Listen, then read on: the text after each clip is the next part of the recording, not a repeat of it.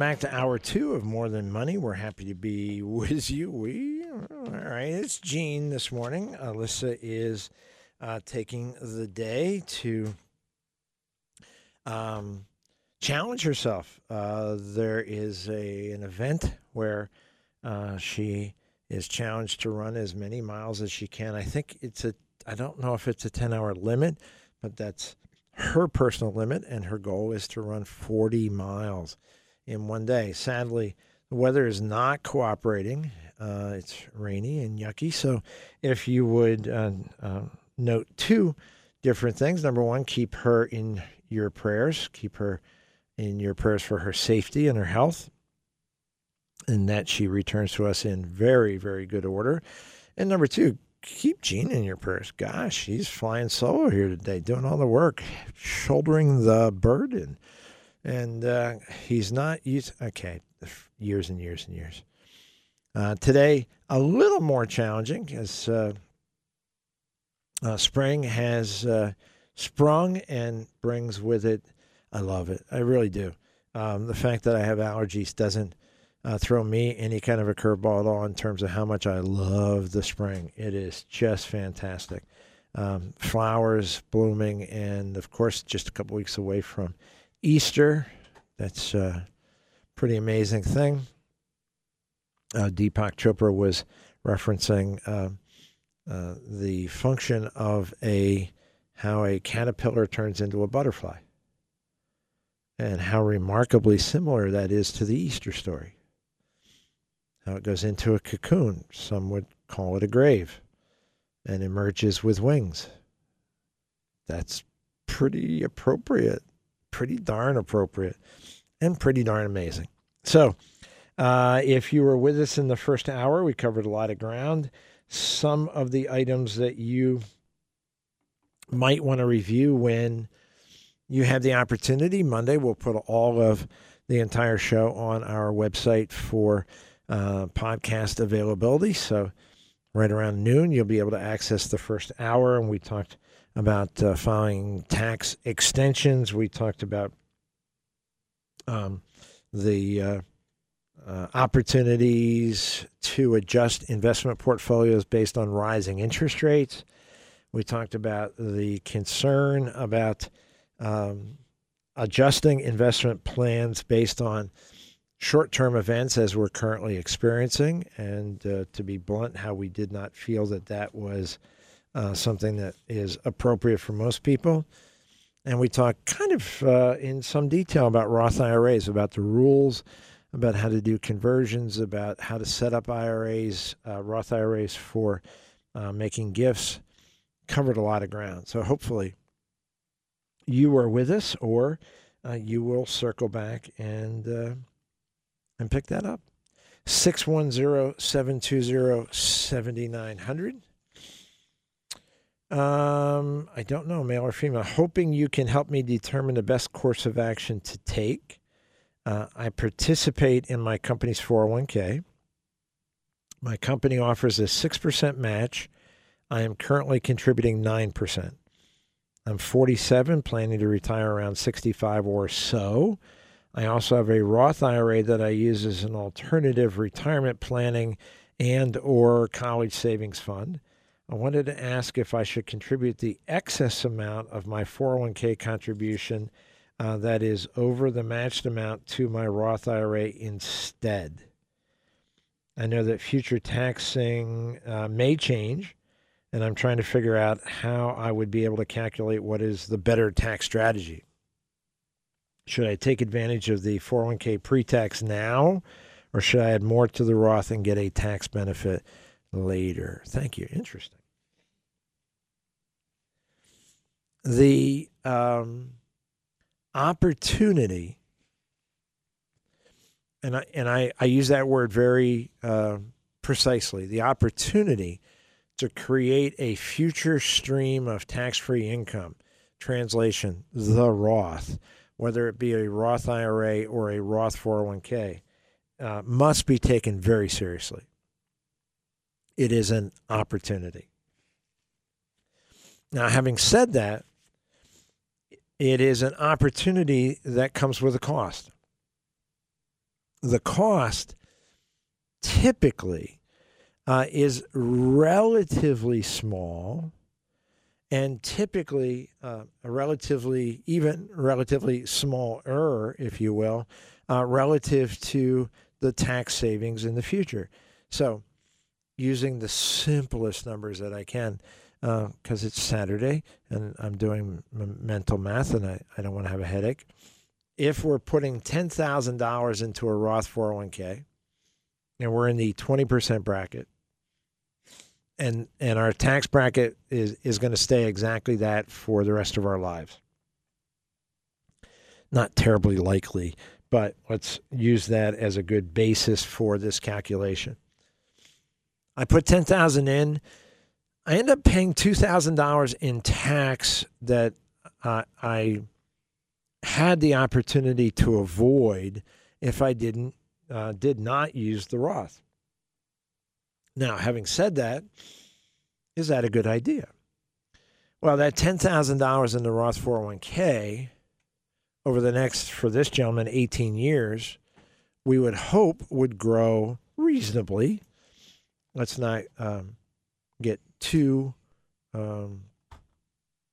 aggressive with our projections. We're going to say that 10,000 grows to, say, 30,000 over the next 18 or 20 years. 20% tax on 30,000 is $6,000. So we are spending $2,000 now in order to save $6,000 later. And the reality is it may be much more than that, because your Roth IRA may continue to cook for decades after you retire. So creating a tax-free stream of income is a rare opportunity. The IRS having their talons sunk deep into basically every aspect of your financial life that they possibly can, even to the extent now that they have started, they claim that they're starting only with the wealthiest families. Approximately 20,000 families that are worth $100 million or more. And their plan is to tax not just their income, but their wealth. And they claim, and when I say they, politicians, claim it's only to make things fair. It's only to make things fair. And it's never going to trickle down to the average taxpayer. I don't believe that for a moment. I think they get their foot in the door, they push their entire body through the door, and then once they've spent, according to the current budget projections, a $1.4 trillion deficit per year projected over the next 10 years, adding another $14 trillion to the federal debt in a rising interest rate environment, which means the federal government's going to have to put more and more money into the budget to pay the interest on their debt at higher and higher levels, higher and higher interest rates on more and more trillions of dollars. Do you think they're going to stop with the wealthiest? Of course not. Once they get the process in, they got their foot in the door, they will turn their greedy attentions to us. So creating tax-free income streams, I think, is an extremely wise thing to do. Now, I'm not sure this gentleman is, not sure. This individual is aware, but in a 401k plan, the company match is always placed in the standard 401k bucket. So his company match is 6%. He puts in 9%. His 9%, he could put it in 100% in the standard bucket, 100% in the Roth bucket, or any combination that he wishes that totals up to 9%. And the 6% will go into the standard bucket translation, the bucket that he will pay tax on when he begins withdrawals in retirement. So, one strategy to be considered would be to transform all of his 9% contribution into the Roth. That would still have 6% in the standard. And depending on his goals for retirement, that might very well bring him right where he needs to be or not. It depends. Company matches and contribution levels tell us almost nothing about how successful or unsuccessful a retirement plan might be. If we're talking about putting 9% of a relatively small amount of money, let's say the gentleman makes $60,000, 15% total is $9,000, a very nice sum of money. But if your goal in retirement requires much more, keep in mind that the 401k limits are not based on percentages. They're based on dollar amounts. He is 47. I grabbed the specs, and that tells me that at his age, he is permitted to put $20,500 in his 401k. So if he is earning $60,000, he can put up to a third of his income into his 401k. Now, I realize that that's a pretty dramatic number. Whoa, I'm going from 9% to 32%, 33%. That's pretty dramatic. Is it? It's simply, there's no way for you and I to know until we know what his cash flow is, what we know, what is he spending. It may turn out that it's an easy thing for him to do. It may turn out that because he's using dollars that are being now shifted into the 401k, being tax sheltered going forward, his tax bill may actually go down over years by putting more and more money into his 401k. There's simply no way that we can tell from this email yet, but gives you some of the general background and how best to approach that.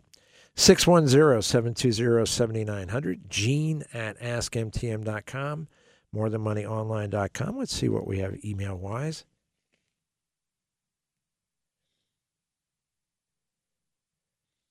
Very good. It looks like a young lady asks, I've been watching your PBS show. I'm hoping that you'll be able to help me with retirement planning. I am 64 and retired. She puts that in quotes. She says in parentheses, really semi-retired. Much earlier than I planned because I lost my last full-time job 3 years ago due to age discrimination. That's a little surprising these days. There's many, many companies that are kind of looking at employees very differently than what they used to. It was very common 20, 25 years ago that once you hit 50, 55, getting reemployed was very, very hard because they just figured that you were going to come and go. Now, many companies are looking at seniors as their prime employees because they show up for work, they have people skills, they're responsible, they have integrity, etc. Unfortunately, this young lady not in that position. I have found a part-time job that I love. It has a good hourly rate. It started out at 10 hours a week. Recently, after a year, they raised me to 20 hours a week. I started collecting Social Security at 62. Anyway, I think I have enough in retirement savings, mostly dividend-paying stocks, if I can wait a couple of years before I start taking money out. Here's the big question. How do you budget for big expenditures in retirement? What if I need a car, and at some point, of course, I will, or want to take a vacation or renovate my kitchen, which is much needed? I'm not sure how to budget for those kind of expenses or to figure out what I can afford. How can I figure that out? If you need more info, please just ask. Well, do I need more info? Yeah, kinda. This is not a where do I come up with $50,000 question, although it seems that way. This is a how do I manage my cash flow so that either I can save for what I want to buy or I can afford to borrow and make those payments. So let's give you a simple example, not obviously included in the email, but a simple example. This young lady decides that her kitchen, it's really aggravating. I want to renovate. I want to do cabinet facing. I want some new appliances. It's going to cost $20,000. Ouch. How do you do that on a relatively fixed income? You look at your budget. If, for example, based on her current employment plus Social Security, let's pick a number and say she's earning $3,500 a month. The next question that's critical is, what are you spending? Let's paint an interesting scenario that says that she's spending $2,500 a month. Translation, she can tuck away $1,000 a month. She now has a choice. She can wait just over a year and a half, and she has her $20,000 to pay cash for her renovation. Or she can do the renovation now and borrow the money and have a payment that hopefully will, the $1,000 of cushion that she has will cover rather easily. But not knowing what her budget is, not knowing what her monthly budget is, or what her net cash flow might be, I can't answer that on air, but I can certainly encourage her to sit with one of our More Than Money advisors. We have a platform called Journey Guide. It's been developed to answer exactly these kinds of questions, to project cash flows, project rates of return, project needs, uncertain, large expenditures and small, into the future, to see what strategies, whether it's a saving strategy or a borrowing strategy, fits best.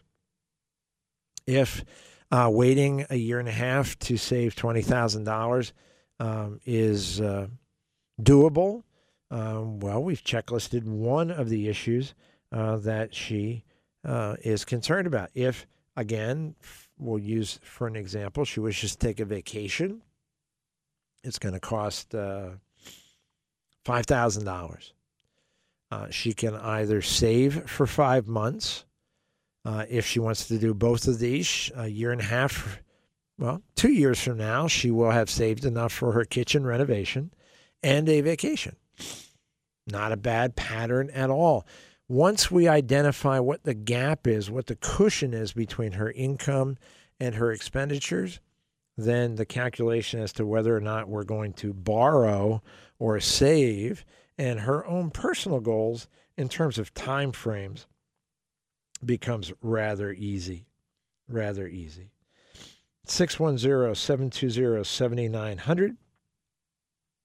Gene at AskMTM.com. MoreThanMoneyOnline.com. I'm not sure I understand the question. The email I just received says, I expect many of your listeners have seen the TV pitch.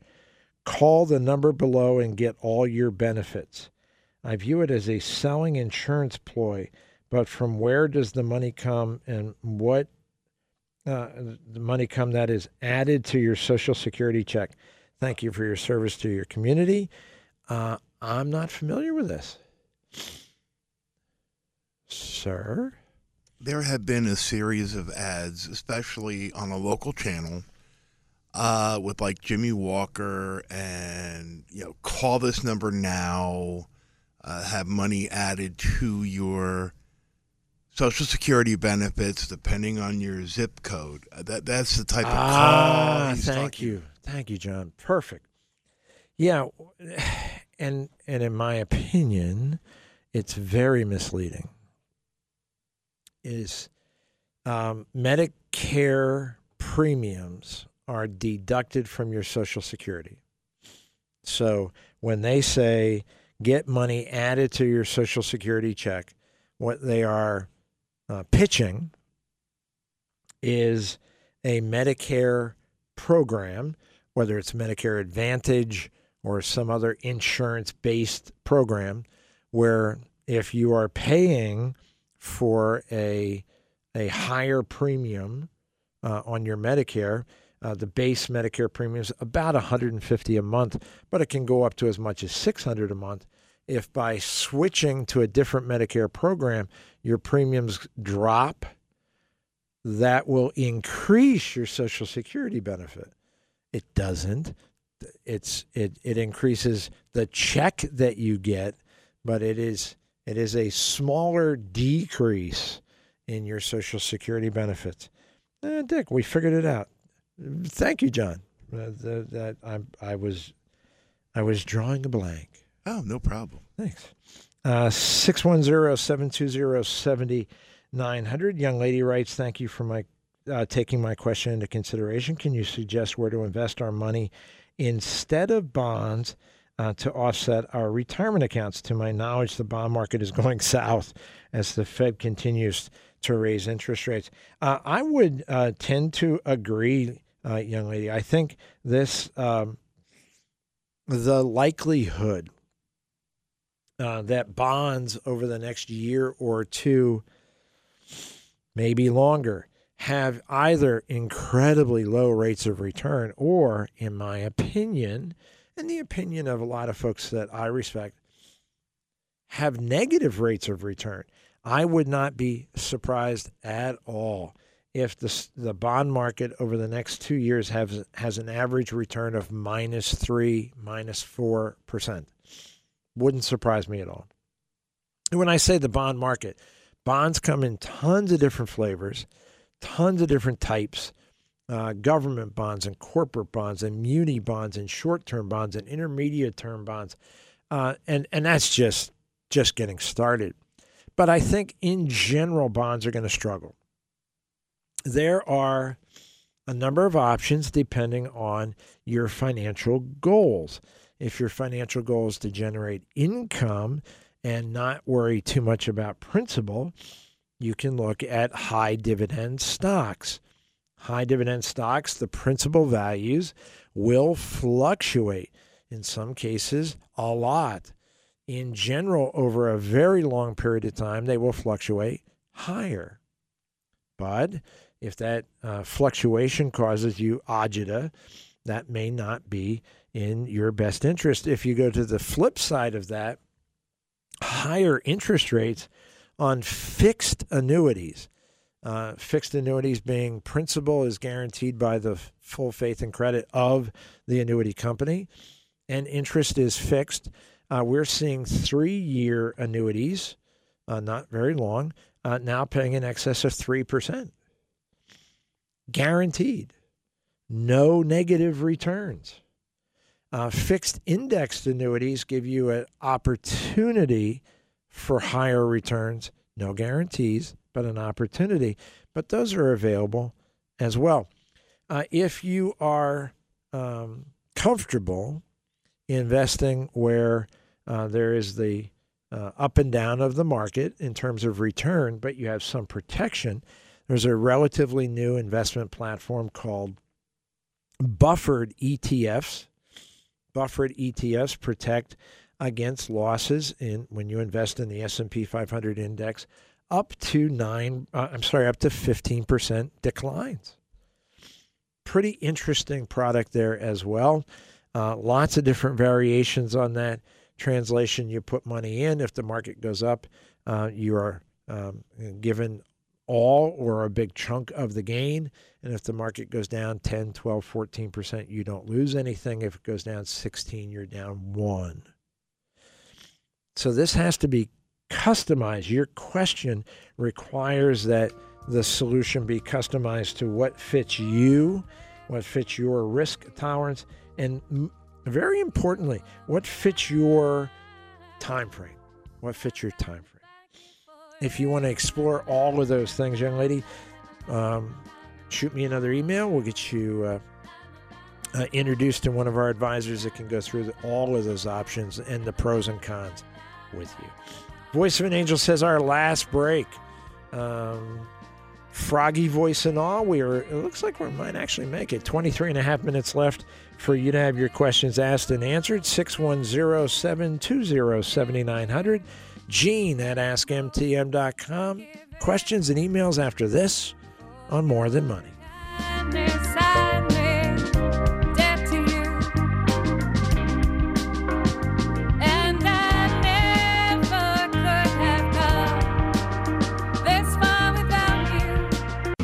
They say I must be one of the wonders that's on creation. And as far as they see, they can offer no explanation. Welcome back to More Than Money. You've got Gene Dickinson, your host, your personal financial advisor, this Saturday morning. Alyssa Young is taking the day to participate in self-inflicted torture. That's, God bless her. She loves to run. It is. I think her target is to try to run 40 miles. I'm not sure if the weather is going to have a significant impact or no impact. I'm not one of those. I'm a treadmill kind of guy, and so I'm the last person you should be asking about any kind of assessment of what she's going through. But please keep her in your prayers as she is both running and traveling. It's about an hour and a half from here, an hour and 40 minutes. So please keep her in your prayers. Spring being what it is, baseball season's back. The Masters. Tiger made the cut a year after just destroying his leg. Jeez. Kind of impressive, and so many younger, uninjured players not making the cut for the weekend. That's that says something about his determination for sure. I don't know a lot about the young man, Scotty Scheffler, who is currently leading by a bunch.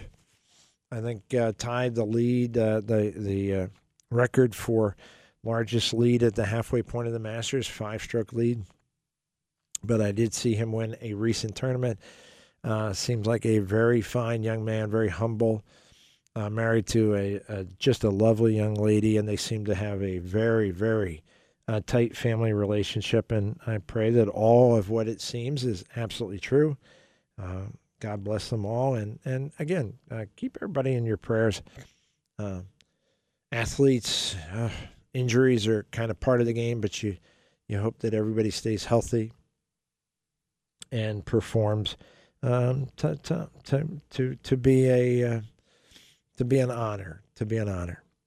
610-720-7900. 610-720-7900. Gene at AskMTM.com, morethanmoneyonline.com. I want to circle back to the email that we answered just before we went to break for Lily, talking about bond markets and alternatives. A lot of folks are asking about alternatives, and because there are so very many, it is for someone who is not active in the financial advisory world, particularly on the investment side, the challenges to determine which of the many alternatives fit appropriately seem overwhelming. They really do, because as you heard if you were with us before the break, there are not one or two options. There are half a dozen at least. And within that, the general categories of half a dozen, there are easily subcategories, 3 or 4 apiece. So now we're up to, 20, 25 different selections, possibilities that you might evaluate. Seemingly overwhelming. It really isn't. It really isn't. There are fundamentally 2 questions that you need to answer for yourself, very personal, before you start kicking around options with either yourself on a do-it-yourself basis, on doing your own research, or with an advisor. The first, and I think one of the most telling, is how liquid do you need this money to be? How easily accessible do you need this money to be? And if the answer is, I need it to be 100% accessible, and I can't afford to lose a penny, we have solved your problem already. You take that money to the bank, or you take that money to the credit union, because these are the types of accounts that are 100% liquid, 100% protected in virtually all cases, and they are 100% protected against declines. So you have one scenario of, I'm really kind of annoyed that I'm not making very much on either my bank account or my bonds, but my requirement is 100% liquid, 100% protected. It's a bank. That's a credit union. So liquidity, the easy access to your money, I think, is one of the most important decisions that you're going to make. The second is time frame. How long do you expect that you can commit this money to an investment program? If we go right back to it's got to be 100% liquid, that's going to lean us to the most conservative pieces. But if you said to me, I think 3 years, it doesn't have to be set in stone, but I think 3 years, it opens up an entirely different and much larger menu of opportunities because you have more time. So if we talk about a fixed annuity, or we talk about an indexed annuity, or we talk about buffered ETFs, these start to make sense potentially if you have a bit more time. And finally, it's I think the third criterion that you have to be clear about for yourself personally, specifically, is your reaction to risk. Certain options have no risks that are easily visible. All investments have risk, but certain options have no apparent risk. If you put the money in the bank and the bank promises to pay you 0.2%, it appears to have no risk. It does. I'm going to circle back to that here in a moment. But bottom line is, if I said to you, you have only 2 choices. One is a bank account and the other is the stock market. If as soon as you hear the word stock market, your chest starts to tighten and you get agita and you're looking for the Tums or the Pepto-Bismol, then that's a really bad choice. And we've narrowed this down quite nicely, and that will make the options much fewer and much easier to manage. If, on the other hand, you're saying, well, the stock market, yeah, I wouldn't normally think about it, but as an alternative to bonds, if I can have an options-based exchange-traded fund, sometimes called a buffered ETF, if I can have an options-based that provides me with significant protection, the one that we discussed before the break was minus 15%. If the investments go down anything up to a minus 15% over the course of their term, you lose nothing. Then, yeah, I'm okay with that. You see how these are very personal, very specific. Your need for liquidity, your time frame, and your risk tolerance. Once you've identified those three factors for yourself, or had the assistance of a financial advisor to help you with identifying those, then we can take, as a team, we can take 20 or more different options and bring them down to a much more manageable number, 2, 3, 4, that you can explore in detail to see which fits you best.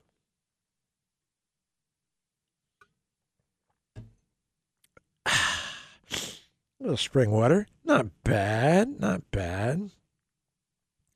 610-720-7900. One gentleman who is apparently enamored of I-bonds is quick to point out that I-bonds are currently paying 7%. That is true. Depending on where inflation goes and what the federal government decides to call inflation or not, I-bonds that are issued have a guaranteed interest rate for 6 months, even though you have to keep them for a minimum of a year. When they renew their interest rate, it could be 7, it could be 2, it could be 9. It will depend on the inflation rate as determined by the government at that point. Sadly, many of the governmental CPI calculations exclude? Take out of the calculations? Well, what would they take out? Oh, nothing important. Food and energy. Probably the two biggest factors in inflation that we have seen in recent years.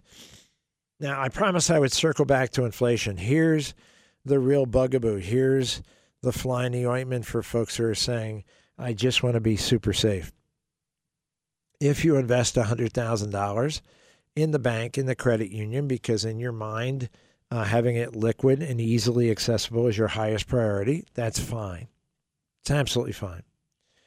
If indeed the 1-year inflation rate, I think it's higher, but if indeed the 1-year inflation rate as reported by the federal government is 7%, at the end of 1 year, your $100,000 can now buy $93,000 worth of stuff.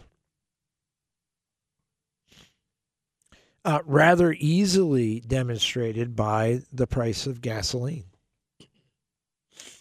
If you had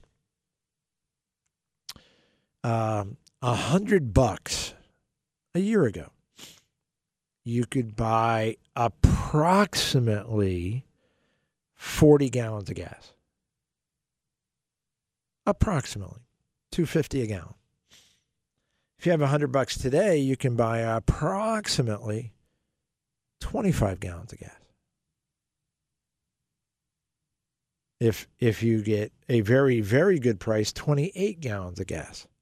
So if you put your money a year ago in something super safe,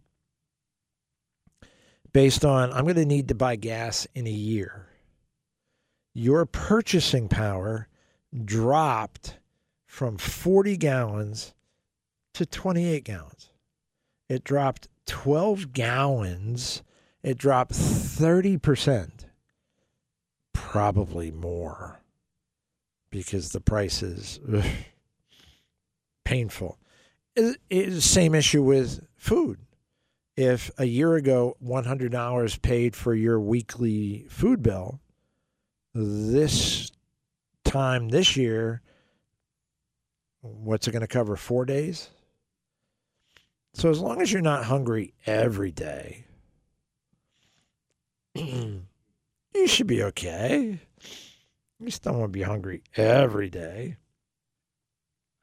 Bottom line, bless us, is inflation is a very, very serious challenge. If you are old enough to remember the Jimmy Carter years, hey, and you know what? How happy is he these days? Because for decades, Jimmy Carter was known as the worst president ever. And now he's off the hook. Come on, have a sense of humor. I wouldn't give $1 for all of them. Bottom line is, if you're not earning enough on your investments to at least meet inflation, then your purchasing power is melting away, whether your dollar amount is melting or not. You need to be concerned. 610-720-7900. That is not the one that I was looking for. Oh, here we go. Hi, Gene. Really enjoy your show on PBS. I find it educational, informative, and helpful. Wow. All three? Whew. My two younger siblings and I are executors for our eldest sister's estate, and we're working with the estate attorney. We're seeking a financial institution to establish a flower trust fund. Our deceased sister requested that a trust be established in the amount of $8,000 to cover flowers for our parents' burial plot and her burial plot. She listed 2 banks for establishing this trust. However, neither bank will accommodate the estate's request. Several weeks ago, you mentioned that More Than Money works with several trust companies. That is true. Therefore, I'm interested if MTM can provide a recommendation to help us resolve this issue and close out the estate. Thank you very much. It is always a sadness for me when the answer I give to any of my audience members is no. I get people go, aren't you sadder when they ask a question you can't answer? No, that's fun. That's exciting. When you've been appearing on radio and TV for 780 years. You'll think about that later. It'll come to you. When you've been doing this as long as I have, I did the guesstimate at one point. I know that we're approaching over 3,000 shows, and if on average, 6-7 questions a show, I think more, but pick a number. Say 7 on 3,000. It's 21,000 questions. I've pretty much answered it all. To find ones that I don't know the answer to is fun. That's exciting to me. To say no to somebody who's trying to do something that's very straightforward and very sweet is a sadness. Most trust companies, as this individual has already found, will not accept a trust of this size. Trust companies typically charge a fee either on a percentage basis, pick a number, 1%, which on an $8,000 trust is $80 a year. And trust companies, trust individuals, payrolls, as you might expect, are quite significant. Overhead is quite significant. They can't afford to open the file for $80. Or conversely, they could charge a minimum fee. Let's say the minimum fee is $1,000 a year. Now they're in the position of having to turn to a trust that's supposed to be perpetual. And in 8 years, it's going to be empty. Or 7 years, it's going to be empty. So it is a really, really difficult position that you find yourself in. The only, the only thing that comes to mind that is a possibility is if the cemetery is affiliated with a church. Many cemeteries are not. But if the cemetery is affiliated with a church, perhaps the church has many churches do, they have a flower fund. And that fund typically is for altar flowers and church decorations for Easter and for Christmas, etc. But they may be willing to accommodate. They may.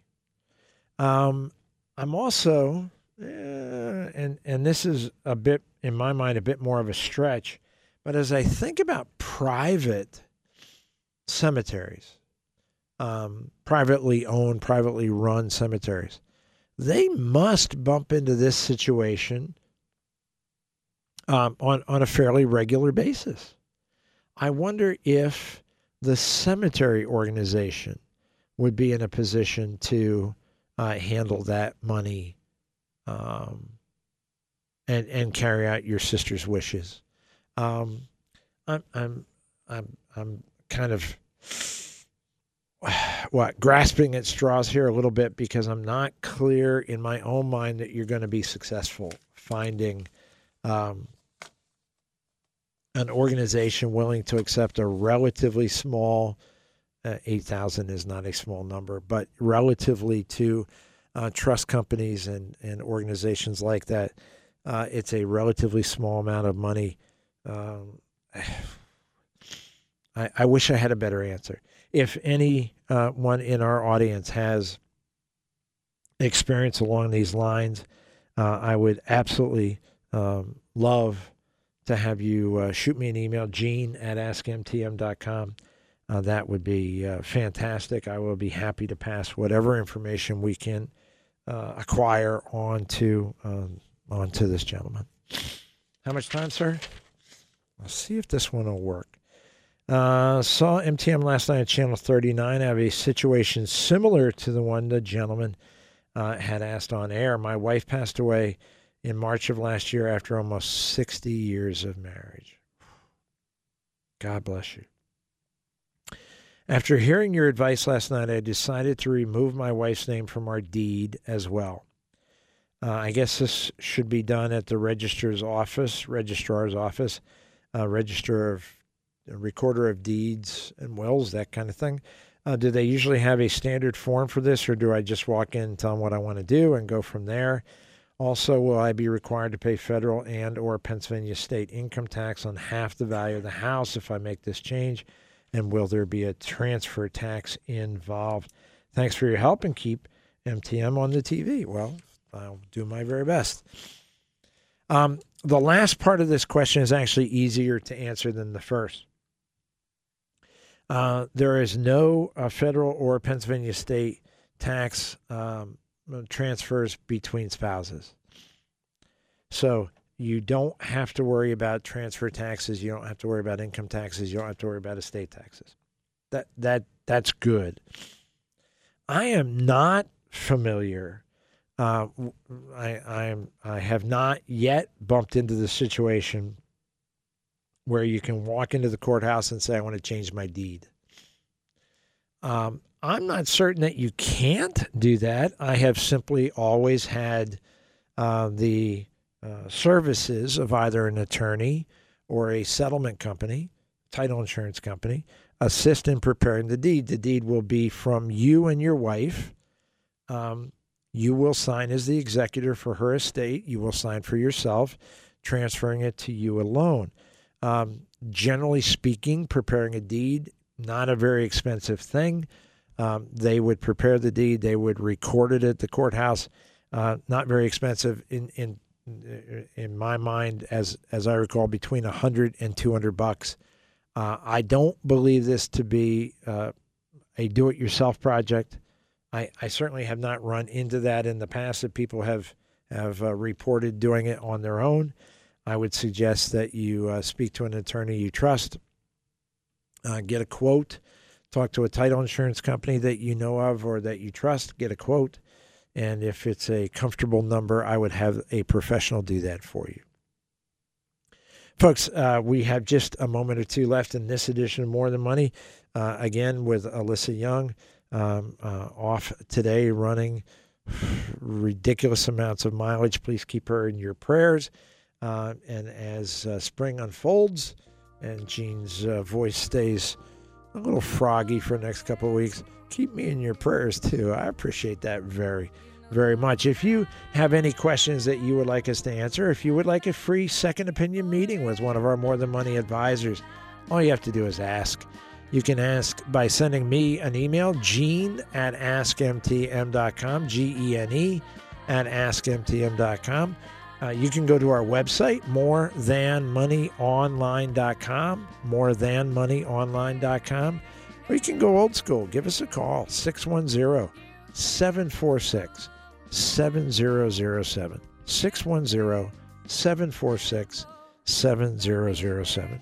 Folks, thanks so much for being part of the show this morning. We'll see you next time on More Than Money.